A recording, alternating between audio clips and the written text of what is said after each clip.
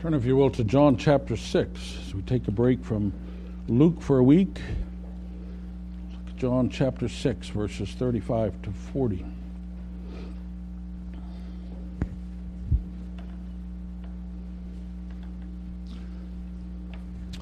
You know, there's nothing that's more part of our life, nothing that we experience every moment of every day in every place we ever are, nothing we know better in one sense than gravity.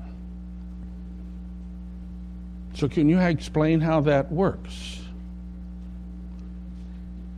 I know Sir Isaac Newton says that objects attract each other. That's easy to say, but how? And why? Scientists like Einstein and others have theorized since Newton first tried to define it, but you know, gravity, as obvious as it is to us, remains quite a mystery. Interesting, then, that we should think the God who created gravity is so easy to understand. But to hear us talk, many of us seem to have him and his gracious ways all figured out and in neat little boxes. No. However much we may have learned, he and all his ways are still forever beyond our comprehension. Our text this morning points us to such a God. For here we have woven together the complexities of God's grace, the fact that God is absolutely sovereign in our salvation, and the equally important fact that he freely offers us his Son. Here we're confronted by the mystery of God and his grace. Let me read it. John 6, verse 35 to 40. Then Jesus declared, I am the bread of life. He who comes to me will never go hungry, and he who believes in me will never be thirsty. But as I told you, you have seen me, and still you do not believe. All that the Father gives me will come to me, and whoever comes to me I will never drive away. For I have come down from heaven not to do my will, but to do the will of him who sent me. And this is the will of him who sent me, that I shall lose none of all that he has given me, but raise them up at the last day. For my Father's will is that everyone who looks to the Son and believes in him shall have eternal life, and I will raise him up at the last day. In this passage, which sounds familiar to our ears perhaps, and which sounds easy in some ways, we have two complex truths. The first is this: that God completely saves whomever he chooses. God completely saves whomever he chooses. We are a society that believes in education. We throw billions of dollars at education every year, convinced that education holds the answer to society's ills. Give a person the right information, present him convincing truth, grant him a fair opportunity, and he or she will eventually do the right thing. Right? Wrong. Here we learn that in the most crucial area of life, in our relationship to God, even education is not enough. In verse 35, Jesus declares again what he had explained earlier: I am the bread of life. In case there was any confusion, he pointedly explains that whoever comes to him, whoever believes in him, will no longer suffer the pangs of hunger in his soul. So why don't they believe? Why don't they come? In verse 36, Jesus makes a point of their unbelief. They have heard his teaching. They have seen miraculous signs. They have heard his repeated explanations as he argued against their misconceptions. Still, they do not believe. You see, it was not an educational problem. They had been taught by the Lord himself. Today, I must tell you, our problem is much worse than we might have thought. We suffer not just from a lack of understanding or a lack of convincing truth or a lack of seeing enough evidence. We suffer from a spiritual blindness, a spiritual deadness which renders us totally unresponsive to God, no matter what evidence we might see. Everybody wants to be a champion of free will. Well, yes, our will is free. We're free to do whatever we please. The problem is that we're in bondage to sin, and what we please is always evil. So that we are free to do what we want, we're not spiritually able to respond to Christ. We will just never want to. So it's true of those people whom Jesus taught, and it's true of you, it's true of me. Oh, but the glorious truth here is that in spite of our total inability, God can save whomever He chooses. So from our text we learn that it's God's election, His choice, that makes the difference. Why is it that some people respond to Christ and others do not? If you've ever shared the gospel with someone, this must have perplexed you. One person realizes this is the greatest news he's ever heard and responds, and the other person scoffs and walks away. What makes the difference? Well, Jesus answers the question in verse 37. All that the Father gives me will come to me, He says. Jesus looks behind the events of that moment, the words and the attitudes and the desires of these people. He looks back to the eternal decrees of God. There in eternity past, God has chosen out of the mass of sinful creatures some upon whom He will lavish His grace, and those He has given to His Son. Now, upon hearing the truth of the gospel, those He has chosen will certainly respond in faith and obedience to Christ. As the New Testament scholar D.A. Carson explains, Jesus' confidence does not rest in the potential for positive response amongst well-meaning people. Far from it. His confidence is in His Father to bring to pass the Father's redemptive purposes. All that the Father gives me will come to me. Jesus' confidence in the success of His mission is frankly predestinarian, Carson says. God saves those whom He has chosen. But this truth of the glorious salvation of God involves not just our total inability to save ourselves, and not just God's sovereign choice to save some by His grace. It also involves the actual completion of God's saving work. For here in John 6, we learn that it's Jesus' obedience that guarantees the outcome of our salvation. Listen to Jesus' explanation, verse 38 and 39. He says, "For I have come down from heaven, not to do my will, but to do the will of Him who sent me. And this is the will of Him who sent me, that I shall lose none of all that He has given me, but raise them up on the last day." Here Jesus looks at our salvation, not just as it was conceived in the mind of God in eternity past, but as it is lived out in all the vicissitudes of life. And His certain hope for us is nothing less than His own faithfulness. As D.A. Carson again observes, in other words, if any of them have failed to achieve this goal, it would be to the Son's everlasting shame. It would mean either that He was incapable of performing what the Father willed Him to do, or that He was flagrantly disobedient to the Father. Both alternatives are unthinkable.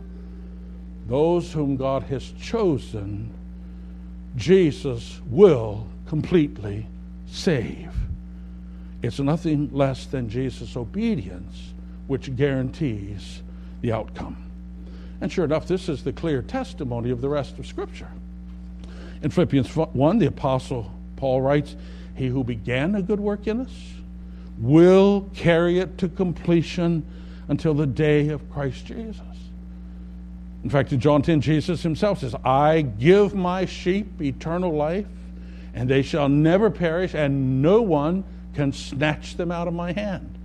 You see, from beginning to end, from our total inability to seek and understand God to our resurrection on the last day, God completely saves those He has chosen. Our salvation is by His grace plus nothing. It is from Him and through Him and for Him. He chose us. He calls us in Christ. He keeps us in Christ until He raises us in Christ unto eternal life.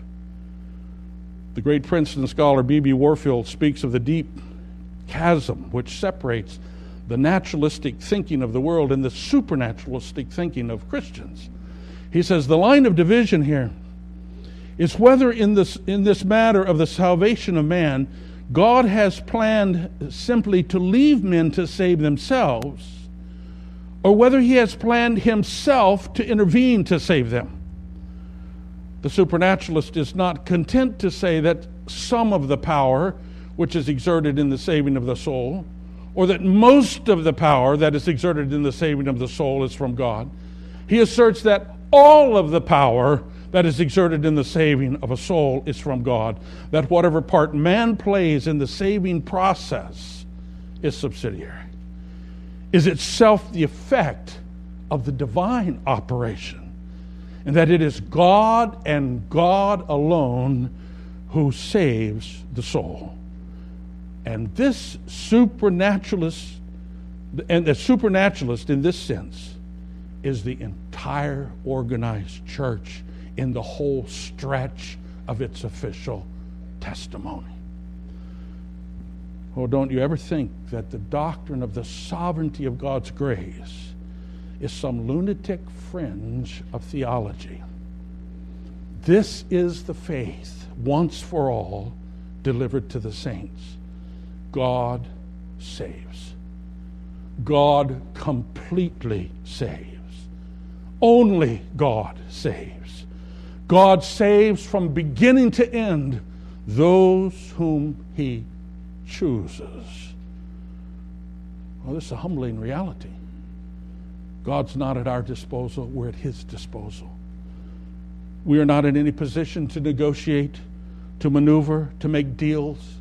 We are at his mercy. As he says in Romans 9, I will have mercy on whom I will have mercy, and I will have compassion on whom I will have compassion. It does not depend on man's desire or effort, but on God's mercy. Thus saith the Lord. God saves whomever he chooses. Oh, but this doctrine is also a great encouragement to those who trust in Christ.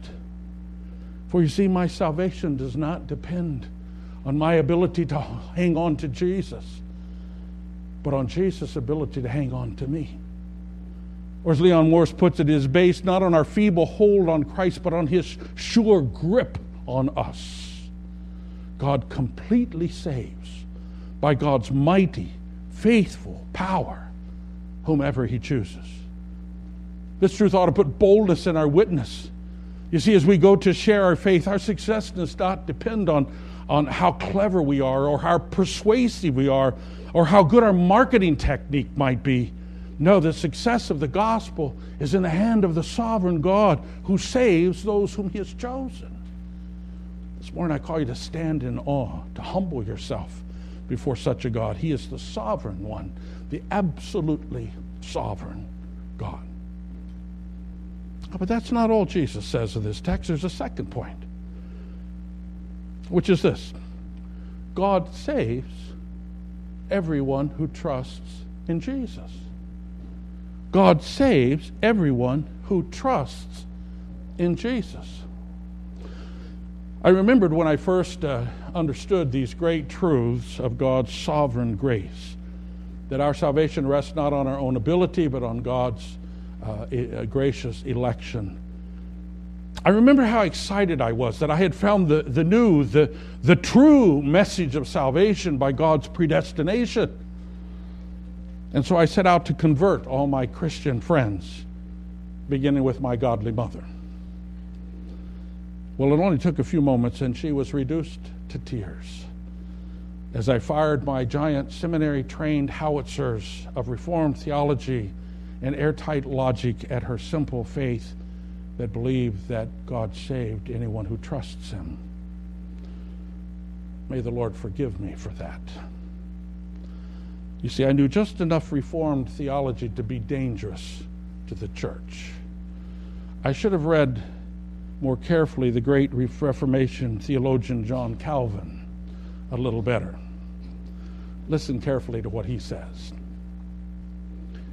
If God's will is that those he has elected shall be saved by faith. And he confirms and executes his eternal decree in this way. Whoever is not satisfied with Christ, but inquires curiously about eternal predestination, desires, as far as lies in him, to be saved contrary to God's purposes. The election of God in itself is hidden and secret. The Lord manifested by the calling with which he honors us. Therefore, says Calvin, they are mad, crazy, who seek their own or other salvation in the labyrinth of predestination. You see his point? We know nothing about the secret predestination of God. We only know the gospel, that God saves those who trust in him. If we seek our salvation in our knowledge of predestination, we abandon our hope in the gospel. That's what Calvin said. Deuteronomy 29, verse 29 says, the secret things belong to God, but the things revealed belong to us and to our children forever, that we may follow them. Now, the eternal election of God involves secret things. We're told that it exists, but we have no direct knowledge of it. What has been revealed to us is the gospel of the Lord Jesus Christ, who died for sinners and now commands us to come to him in faith and promises eternal life to those who do so. Another way of saying this is that we cannot view the covenant of God's grace through the eyes of the eternal decrees. We can only view God's eternal decrees, his election, through the eyes of God's covenant of grace. So though our text speaks of our total inability, you have seen, still you not believe, Jesus said. According to verse 35, the proper response to our hunger is still, come to Jesus, the bread of life. And though we know that only those who are chosen by the Father will believe, according to verse 37, the evidence of that election is that we come to Jesus and believe. And though we know that it's Jesus who does the Father's will and thus guarantees the success of God's salvation, according to verse 30, the will of the Father that Jesus guarantees is that everyone who looks to the Son and believes in him has eternal life. Isn't it interesting that these most explicit statements about the sovereignty of God in election are set in the context of a call to come and believe in Jesus? You see, in spite of what our feeble minds might think, in the infinite wisdom of God, it is not contradictory to say that God completely saves whomever he chooses, and to say God saves all those who trust in Jesus. So how do I know whether I'm elect or not and can be saved? I don't know. Neither do you. But my soul is hungry. And in verse 35, Jesus offered himself the bread of life, who alone can satisfy the emptiness, with the promise that those who come to him won't be hungry anymore. And really, I don't have to worry about whether or not I'm elect, for he promises in verse 37, whoever comes, I will never turn away. These words speak sweetness to my heart. Though I do not know his eternal secret will, he declares to me in verse 40 his Father's will, that everyone who looks to the Son and believes on him has eternal life. And so I look, I believe, I come, and sure enough, he gives me life, just like he promised. And then from the safety of the arms of Jesus, I look back and I say, how is it possible that I, who used to hate God, should now love him so much? How is it possible that I who so loved wickedness should now want to be righteous like my Savior? How is it possible that I who was so helpless now have assurance of salvation? And as I search the Scripture, the Lord says, here's how it's possible. Before you ever created, I chose you. When you were still a sinner, I sent my Son to die for you. And while you were running the other way, I sent my Spirit to call you irresistibly. And when you were still so weak that you could not stand alone, I personally made sure that you persevered to the end to be raised to eternal life on the last day. And then I understand how God saves everyone who believes in Jesus. This morning you may not comprehend 3 words that I've said. That's okay. But if your soul is hungry, I call you to come to Jesus, the bread of life. You may not begin to understand how God could ever elect someone before they were ever born. I don't understand either. But this we must understand. Those who trust in Jesus have eternal life. You may fear that with all you've done, God would never accept you anyway. I sometimes share that fear. But Jesus promises whoever comes to him, he will not turn away. So this morning I call you to come to Jesus. No, in God's sovereign name, I command you to come to Jesus. And I guarantee that there's life in Jesus and nowhere else but in Jesus. God saves everyone who trusts in him. Martin Luther said to Erasmus, the Renaissance scholar, your God is altogether too human. More recently, J.B. Phillips brought the same accusation in the title of his little book, Your God is Too Small. The late Francis Schaeffer would have agreed, specifically in regard to these issues of God's sovereignty and man's responsibility. I love the way I heard Schaeffer explain it once. Let me tell you again. I've told you many times, but I'll tell you some more because I love it. This helps me. Schaeffer says there are 2 very different views of God around. Some think that God is a helpless giant. He's powerful enough to do anything, but man must give the command. Man's the trainer who tells him what to do. Others think that God is a grand puppeteer. Man is a dummy on a string. He thinks he's making decisions, but in fact, God is just pulling his strings. He's the grand puppeteer. Now, people who hold these views argue back and forth. The radical Arminian over here and the radical Calvinist over here. But as Francis Schaeffer points out, in reality, these people are both committing the same sin. They're attempting to strip God of his mystery and reduce him down to something we can comprehend in our little minds. For you see, we can comprehend the helpless giant who has to be told what to do, and we can comprehend a grand puppeteer who makes our decisions meaningless. But what we cannot comprehend is a God who is so sovereign that he absolutely ordains everything that comes to pass, and at the same time, his human creatures have real choices, and he holds us accountable for what we choose. Such a God is beyond the grasp of our finite minds. He seems totally contradictory to us. He is unfathomable mystery to us. But that's the God of the Bible. He's absolutely sovereign. He completely saves whomever he chooses.